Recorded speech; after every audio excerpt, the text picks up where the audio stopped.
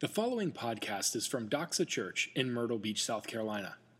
For more information about Doxa Church, please visit us online at www.doxachurch.org.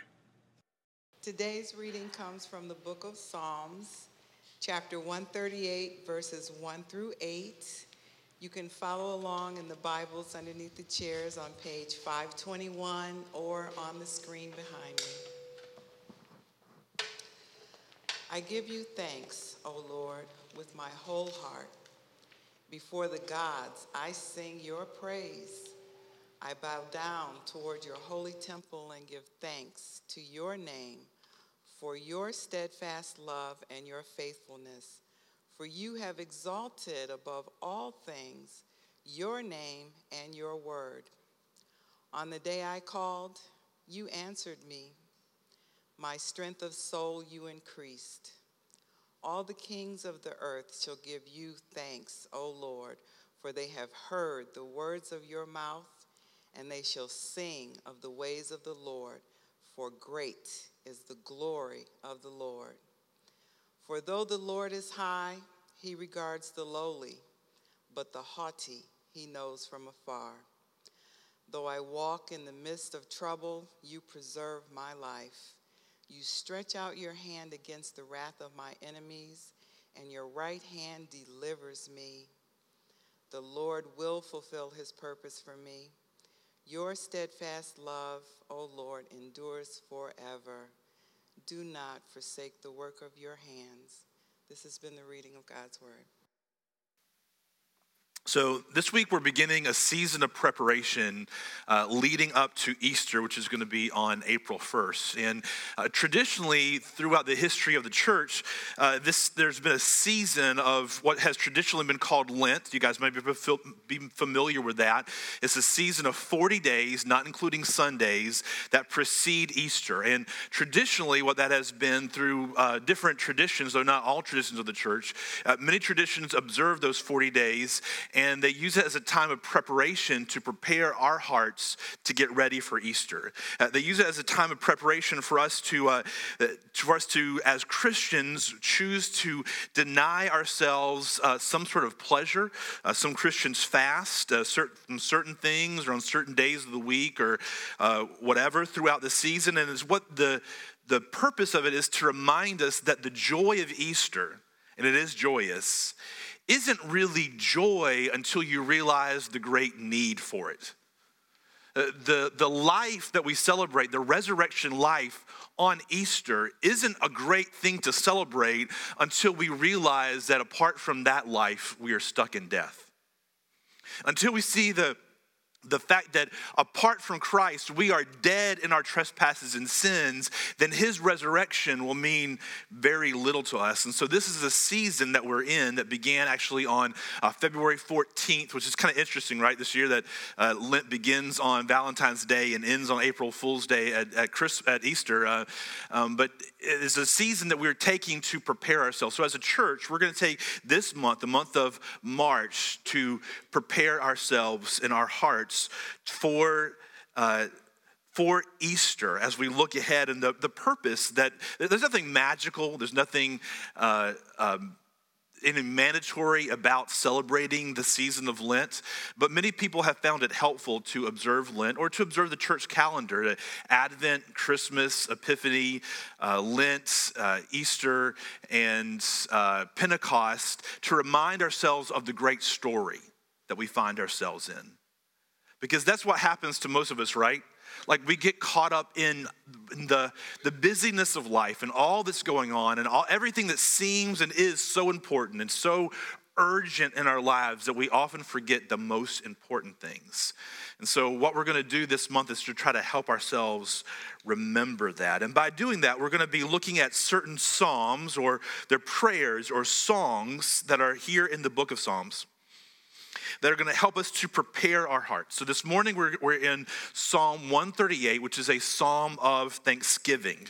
a song or a psalm or a prayer of thanksgiving. That's what the Psalms are. Most of them were written to be songs or to be hymns, to be sung in certain settings. But they are also, certainly at the very core, they're songs, but they're also prayers. And so that's what we're going to be doing this month of March, is helping God prepare our hearts by looking at these psalms that are meant to do that. And this morning we're going to see three things that are going to help hopefully stir our hearts and refocus us in preparing our hearts for Easter, this Lent season. And we're going to see, number one, we're going to see the trouble, we're going to see the change, and we're going to see the result. We're going to see the trouble, we're going to see the change, and we're going to see the results. First of all, the trouble. So there are certain types of psalms. There's a whole bunch of them here in the book, and you may look at them and maybe you're kind of, maybe you just read through them and you're like, man, I don't even know what this is about. I don't know what it's saying. It all seems kind of mixed up to you. But there are certain general kind of large categories that the Psalms fall into. So one set of Psalms were like Psalms of worship or Psalms or hymns of worship that they used in general worship settings. This is the Jews before Christ would use them in general worship settings. And then there are Psalms of lament. We're going to go over one next week, which is where the psalmist is crying out to God in lament, in mourning, and asking God, where are you? What are you doing? Would you please come and answer me? Would you help me? Some psalms are what's called royal psalms, and they were sung when the king was around. I guess maybe they were special psalms. I don't know. Some psalms are psalms of wisdom, and then some psalms are psalms of thanksgivings, and there's some others that are mixed in there. And we're going to be starting with a psalm of thanksgiving this morning as we begin our preparation season for Easter, in order to recenter or center our hearts and our minds on God as we go through the rest of this season. Now, what's interesting about this psalm to me is when I was looking at it, when I was studying it, is that you see that David, who is the writer of this psalm, he writes this psalm of thanksgiving. It's very clearly a psalm of thanks. Is giving thanks to God. It starts off by saying that, right? I give you thanks, O Lord, with my whole heart. It's a psalm of thanksgiving that's written by David. But here's the interesting thing that I think is apropos to us. It's a psalm of thanksgiving written by David while he still seems to be in distress. The answer hasn't come yet. He hasn't yet been delivered from the trouble that he's surrounded by. And yet he pens this, he writes this, thinking towards, this is a psalm that's meant to be sung before the congregation, as the whole congregation of Israel would gather. It was designed before the temple. It was designed to be sung with the whole congregation of Israel gathered as David, the king, gave his sacrifice of thanks, thanking God for delivering him.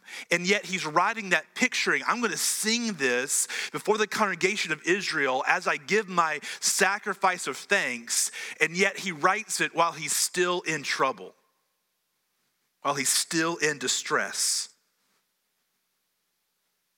You get that feeling throughout the whole psalm. Here, it may not stand out to you at first, but listen to this. Look at verse 1 if you have your Bible.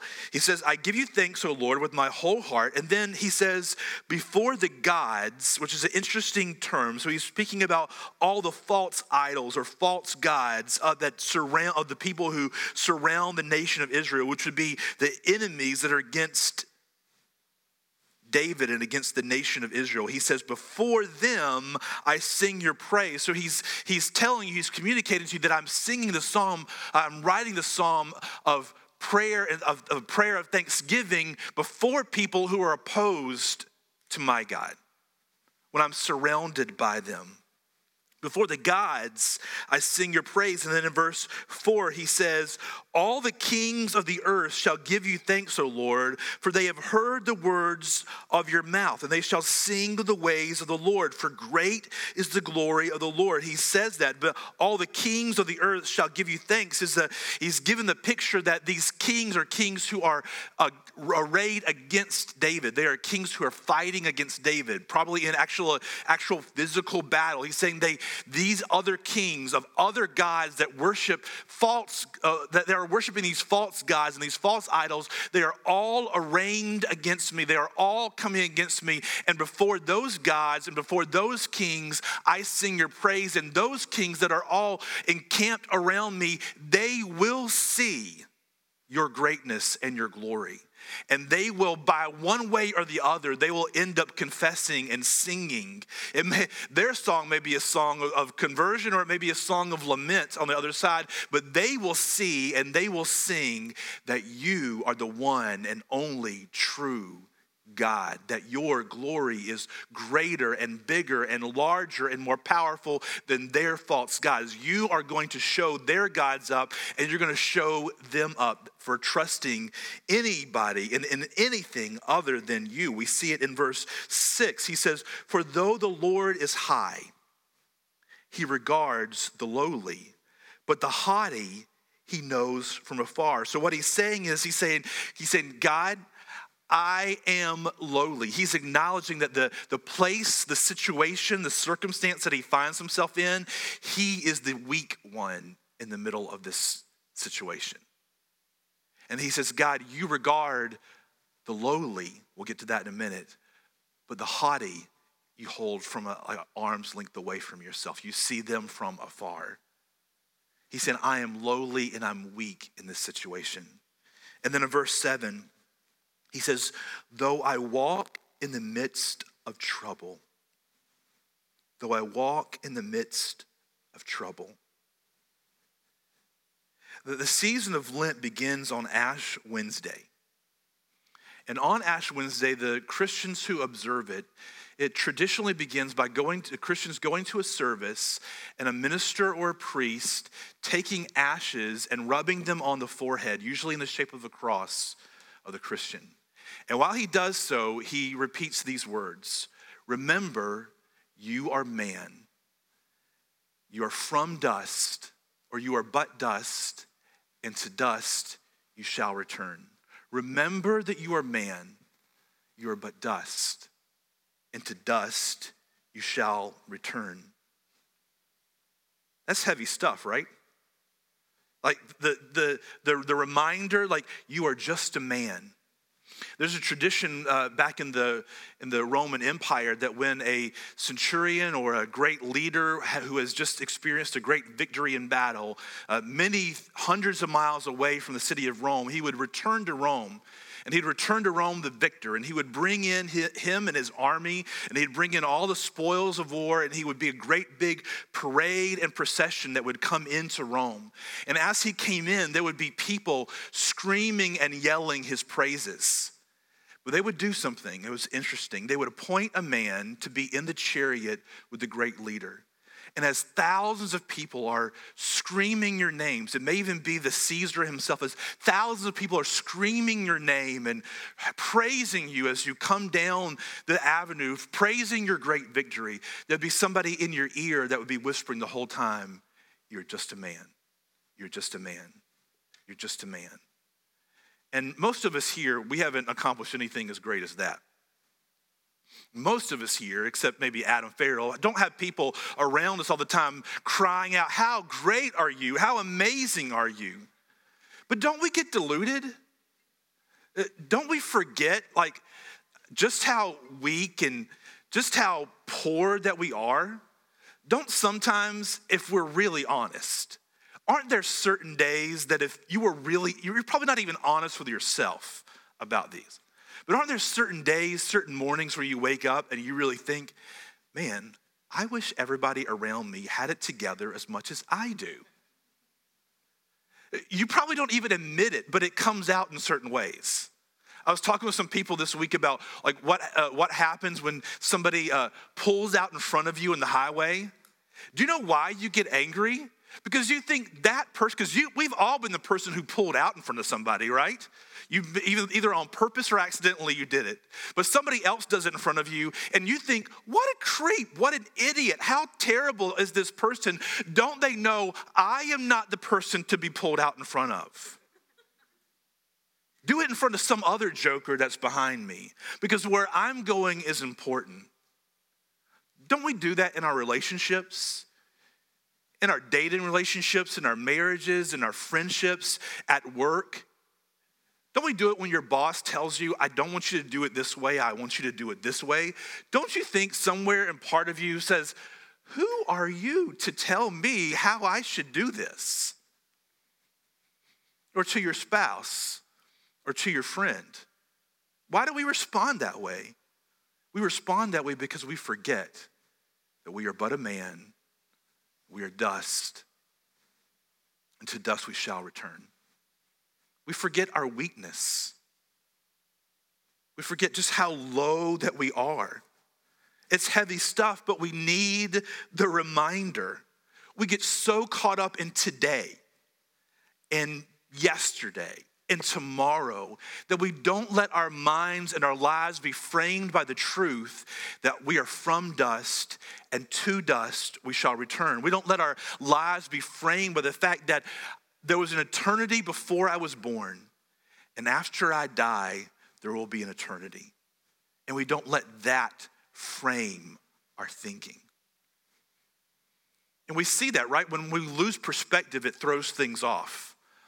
I'm a Clemson fan, as many of you know, and so when I watch the games, when I used to watch the games when I was younger, I would watch them, and my day would rise and fall, and whether these 18 to 22-year-olds threw and catch the ball well on the field. My day or my week would rise and fall. And as I say that, it sounds ridiculous, right?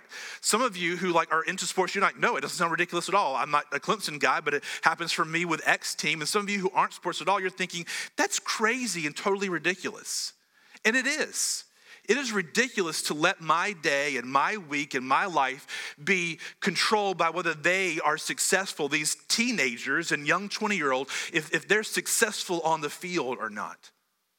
That's losing perspective, because my life before that game began and my life after that game ended is not any different. But we do that with life. When we forget that there was an eternity before we were born, and there's going to be eternity after we are ashes again. And we lose perspective. And when we lose perspective, it throws everything off. Now, thankfully, the church calendar doesn't end on Ash Wednesday. It ends at Easter, or the season ends at Easter, which is a day of joy.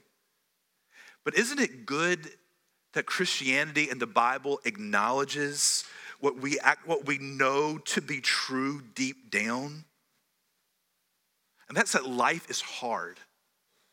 And you know what makes life harder sometimes? Is that when you look online and you look on Facebook or Twitter or Instagram or wherever it is that you look, or you watch TV and you see the shows and the news reports and the people showing all these people living amazing lives all over the world, we are shown perfect people who live perfect lives. And when we look at our own lives, it is far from that. And we feel pressure that that's the kind of life that we've got to get to. But the Bible acknowledges, and David here in this psalm acknowledges, that life is full of many joys, but it's also pretty tough. Have you guys found that to be true? There's many things that are joyous in life, but it's also really, really tough. Life doesn't go the way that we think it should go. People mistreat other people. And that's just not people out there on the news, though we can see plenty of examples of that. But think about your family. Think about your friends. Think about your relationships. People mistreat other people. There's sickness and disease. How many of us have known lives, maybe our own life, where we go to the doctor for a routine visit and we get a call back and our world is racked and changed? Or we get a call from a family member who tells us something that totally changes things. There's strife and division. We were talking about some examples of that last week. Life is full of joys, but yet is also full of suffering. I heard a preacher say one time as a teenager, and it really opened my eyes. I had never thought of it before. He said, here's the truth about life. I can say something about every single person in this room. You are either in suffering, going into suffering, or coming out of suffering, but we're all somewhere on that continuum. Every single person in this room are either in suffering right now, coming out of suffering, or you're heading for it. That is the story of life. It's the human condition. But that's not just out there. It's not just suffering that's out there somewhere. Don't we, if we're honest about ourselves, don't we struggle with and wrestle with this sort of concept every day that I'm not living up to all that I could be or all that I should be? That could be on a couple different areas. Maybe it's in some moral areas. You know, I'm not all that I could be, or I'm not all that I should be. And you're picturing those things right now as I'm talking. Or maybe for you, it is a sense of of potential and promise you say I have a certain amount of giftings and abilities in my life, and I'm every night or every day at some point it crosses my mind a whisper in my heart and in my mind saying, you're not going to live up to all that you could be. You have so much wasted potential. You're not going to earn enough. You're not going to look good enough. You're not going to achieve enough. Your marriage isn't going to be what you thought it was going to be. Your kids aren't going to be what you thought it would be. Your career is not going to be what you thought it would be. We're racked with this idea that either morally or in terms of potential, I'm not all that I could be or all that I should be. All of us have secret fears that deep down we're just not good enough. We have secret fears that we either are or will be a failure. And then, more good news. The world is bad out there. My inner world is rough in here. And then hanging over each of us is the promise of death that none of us can escape. You are dust, and to dust you shall return. Life is a struggle, and then you die. And that's the human condition. There's many joys mixed in there. There's many things that are glorious and good. But underneath it all, isn't life a struggle? And then at the end, to dust we shall return. And that's what you hear, that human condition, that is what you hear from David in this psalm and through many of the psalms that he writes. It's a prayer saying, God, I am helpless and I'm hopeless. I'm surrounded by enemies. I don't know if you hear me. I don't know if I can trust you. Are you still there? How long will you wait, O Lord? He's crying out, saying, even in this psalm of thanksgiving, he's crying out to God saying, I am surrounded by enemies. They face me on every side. I am weak and I'm poor. I have no or little control over how things are going to work out. We need to be reminded that each of us is weak and needy. No matter how good I think I am, how competent I am, I have no control over the stock market. I have no control over the political system in America or anywhere else. I have no ability to control or overcome the racial tensions that we have in our country. I have even very limited control over my own marriage and family. I have trouble controlling my own life. I'm met every day with the truth that I cannot, because things continually happen to me or around me that I have no ability to stop or start.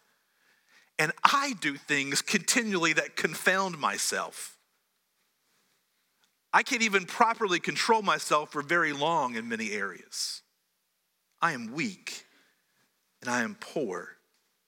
Remember, you're but a man. You're of dust, and to dust you shall return. And we need to be reminded of that in this season of preparation for Easter, in this Lenten season.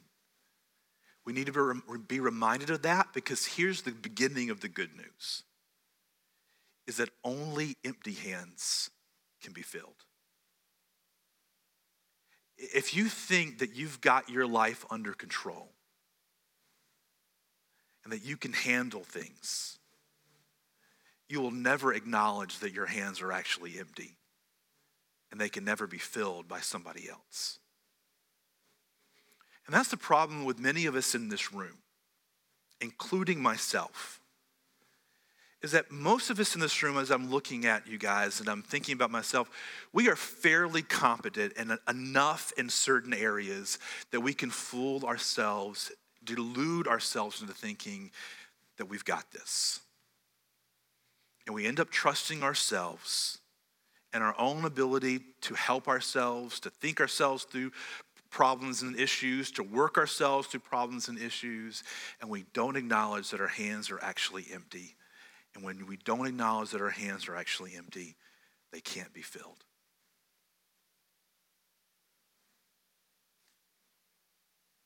When you see that what is around you can't be controlled and what is within you can't be controlled, when you see the brokenness of the world and the brokenness of your own soul, that's when you can actually see God's extreme goodness and his extreme greatness.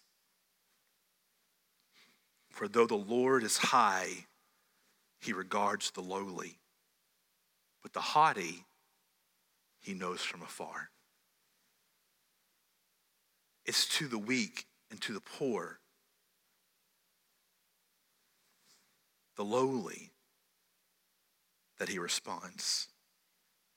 And that, when we acknowledge our empty hands, is when we're really starting to get somewhere. If you want to grow as a believer, or if you're not a believer here and you want to find hope as a person, it isn't by puffing yourself up and building yourself up and convincing yourself that you are good and you are strong and people like you and you've got this. You get there by going lower and acknowledging this is exactly how weak and how poor I am. And that's when change can begin to happen. There's no promised land without a wilderness. And there's no crown without a cross. And there's no Easter without a Friday. And until we acknowledge our need, we'll be left looking around wondering what the big deal is. And we'll be left to our own weak strength, and we'll just keep going around and around in circles. That's the trouble. But then let's look at the change that happens. So David doesn't ignore the problem that is surrounding him. He doesn't try to convince himself that he's got this, that he's strong enough, that he's fought enough battles and he knows how to arrange his troops, and that if he just pushes through that he can overcome this enemy that's arrayed against him. He recognizes the enemy is too great and I am too low and too poor to overcome this. And then what does he do? Look at verse 3.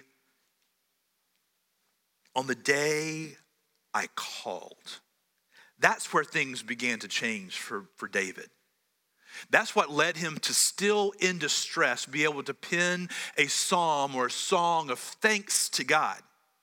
Because on the day I called, he called out to God, and that is when we begin to see the change, and we acknowledge our weakness and our inability to change ourselves, and we acknowledge that we are but dust, and to dust we shall return. We are just a man, that God is God and we are not, and we turn our attention to him and we call out to him to help us. That's when the change begins to happen. But this is what's amazing about this psalm, is that before the circumstances have even changed, something has changed. Before the enemies are routed and overcome, something has changed. And we see it in the second half of verse 3. On the day I called, you answered me. And this is how he answered him. My strength of soul, you increased. Now, we kind of missed something there. I don't know what your translation or your version says, but we kind of missed something there in most of the English translations. They're trying to get what it literally says, but there's a wording there in the original language that is a word of battle. It's the wording of strength for battle. Here's how some other translations translate it.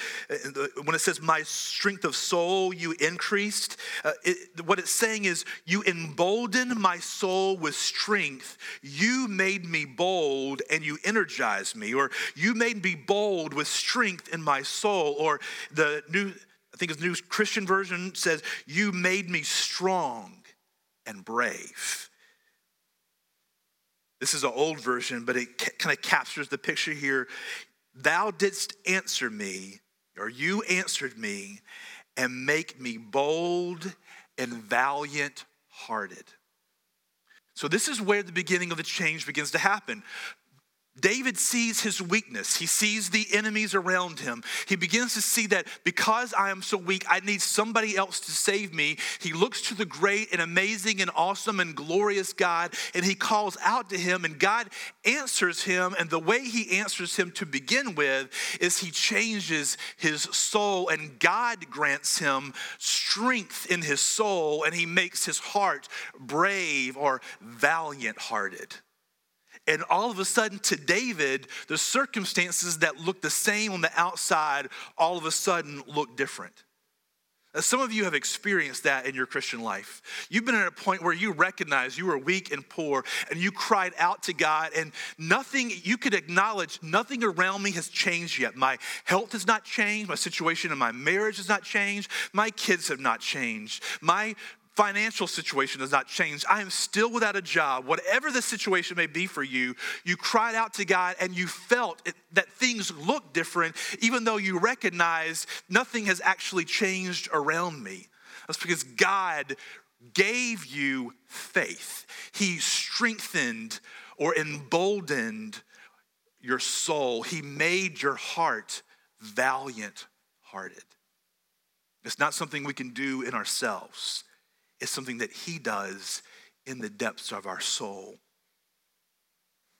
When David cried out with empty hands, God answered, though he didn't immediately change the circumstances. It reminds me of another famous psalm. If you were reading through our reading plan, we read it this week, Psalm 23, right? Psalm 23.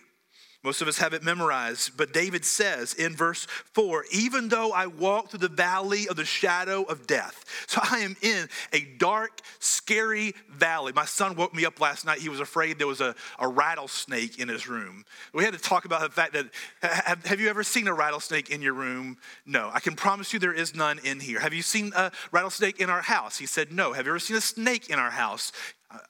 I'm trusting there hasn't been. He said, no, he hasn't seen one. So he said, no. And I said, no, I can promise you there's no snake here. He still didn't trust me. He wanted to stay up. He wanted to sleep somewhere else. So I took him up there and laid him in bed.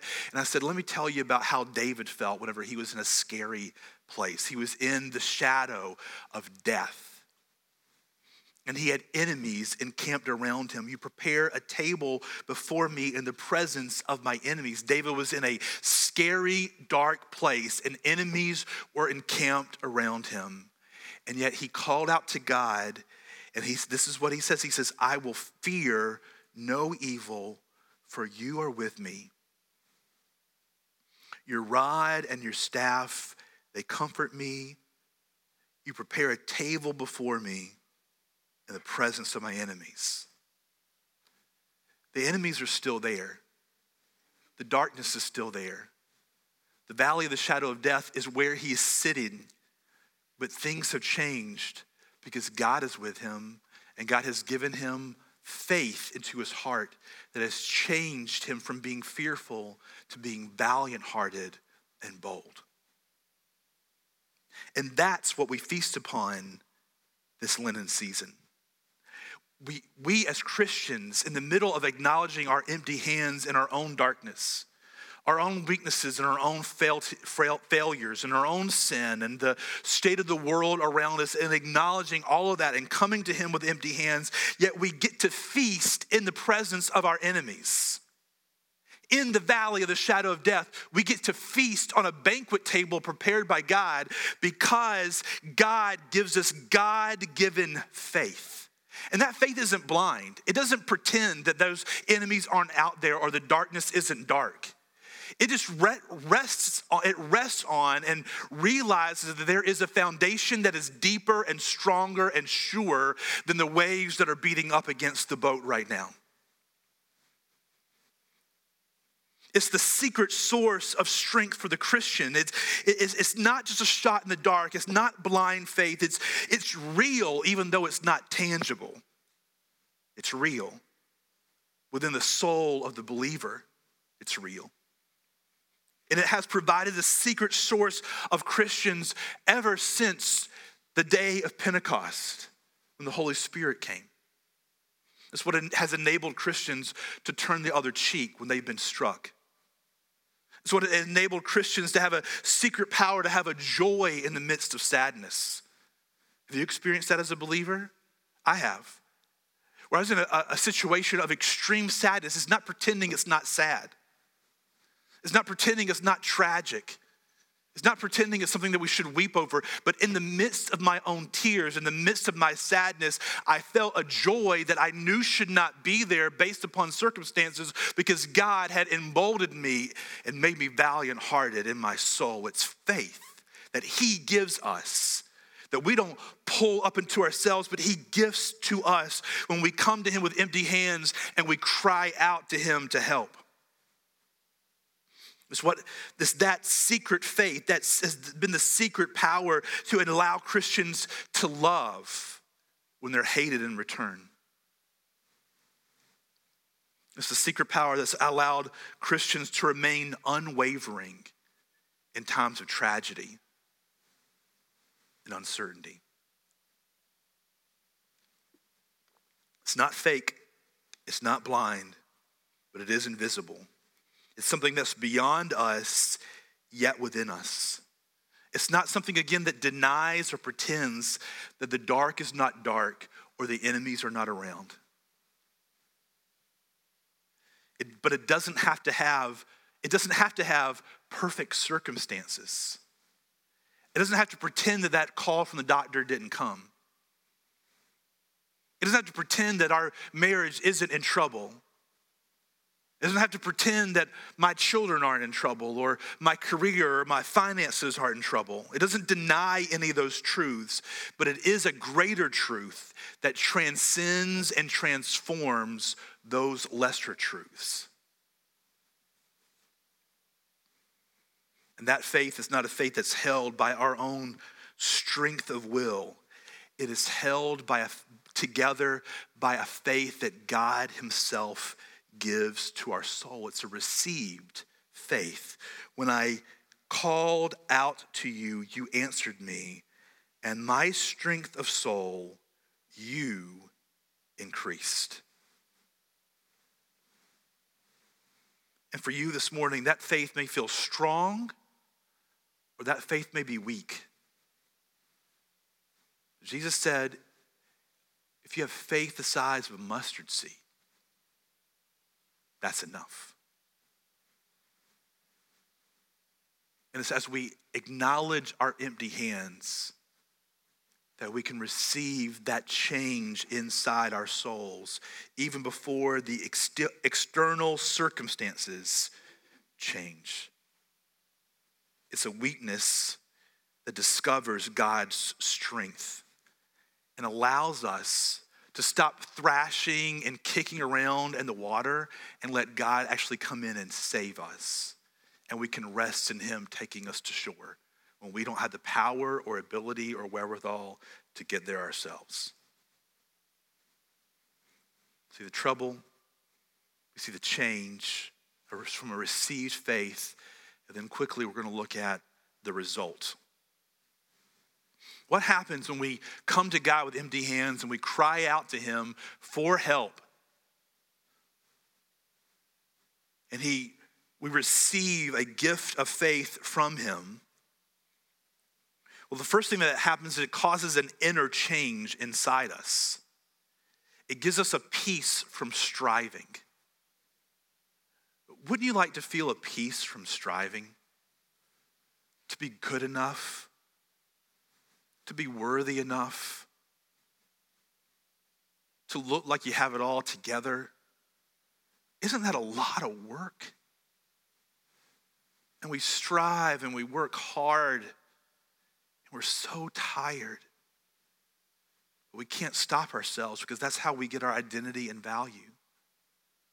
But when we come with empty hands, we no longer pretend and we acknowledge our weakness and everything that's wrong around us and we call out to God, then we receive an inner peace that allows us to cease from striving.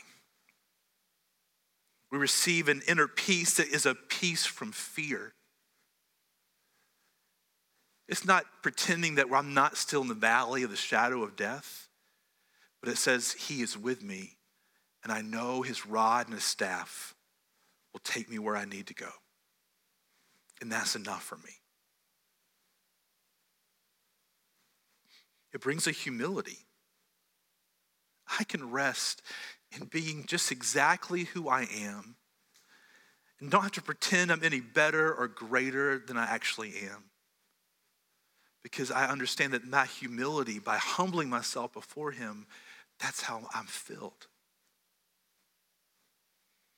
And it brings an assurance in our souls. And that's what David is writing this psalm out of. He's seen no external changes. And yet he knows the foes are going to be defeated. Listen to what he says. Verse 7, though I walk in the midst of trouble, you preserve my life. You stretch out your hand against the wrath of my enemies, and your right hand delivers me. And hear this, the Lord will fulfill his purpose for me.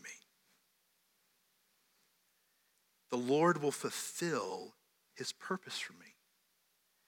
And if you're a believer here this morning, that's a true promise to your soul.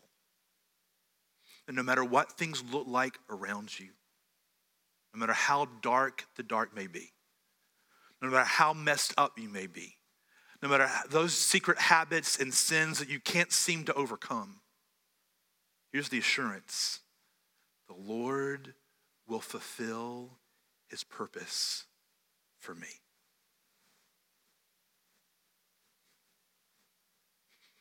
And here's how you know it, because he says, your steadfast love, O Lord. Anytime you see steadfast love in the Bible, it's a word that means covenantal love. Your covenantal, forever enduring love endures forever. And therefore I know you will fulfill your purpose for me. And that results in expressions of thanks and praise. That's why David is looking so forward to gathering with the congregation and giving thanks before them and before the competing gods and any competing kings as he declares the goodness and greatness of God. He wants to do that because he has experienced the beginning of the change in his heart, and he knows that God will deliver him in the end. Many of us live dull Christian lives. And if you're honest, maybe it's something you even think about or you're concerned about. God seems far from me, or the passion I once feel like I had for God is far away. When I read the scripture, I hear songs about him. It doesn't stir my soul the way it used to. The reason it doesn't for most of us is our hearts have become dull because we've lost perspective and we've forgotten how empty our hands are. And when we forget how empty our hands are, we will forget how great he is. But whenever those hands are empty and he answers us, we cannot help but to respond in thanks and praise. At the core of this Hebrew word, give thanks, that you see throughout this psalm, is a word that means to throw or to cast. And the picture is that I have so seen and received the goodness and greatness of God that I want to cast those thanks and praises back to him and before everyone else.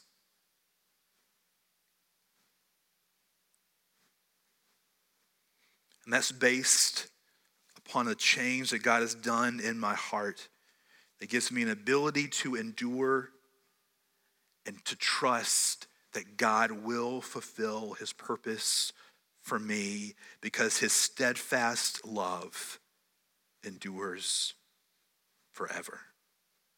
And some of that we'll see here as Christians. We'll see him show up and we'll see him change us and our habits and our sins and our heart. He'll see us work in our finances and in our families. We'll see him work in our marriages. We'll see him work in our relationships. We'll see him work in all kinds of different areas. And those will be areas of joy. But through all that, we know that the final joy will come when he returns and he makes all things right and he takes away every tear that's been shed. As we prepare our hearts for communion, let's look forward to that. Let's acknowledge our empty hands. And let's look at the greatness and the goodness of our God. And let's receive faith from him. Knowing that as we take of the bread and the juice here, that it's pointing to the day whenever he does conquer every foe. And we banquet with him, not in the valley of the shadow of death, but in eternal bliss of God's presence forever. Thank you for listening to this podcast from Doxa Church. We are so glad that you took the time to join us today. At Doxa, we exist to make disciples who joyfully worship Jesus with their whole lives. We invite you to join us. Doxa Church meets at 10 a.m. every Sunday at River Oaks Elementary School. For more information about Doxa Church, please visit us online at www.doxachurch.org.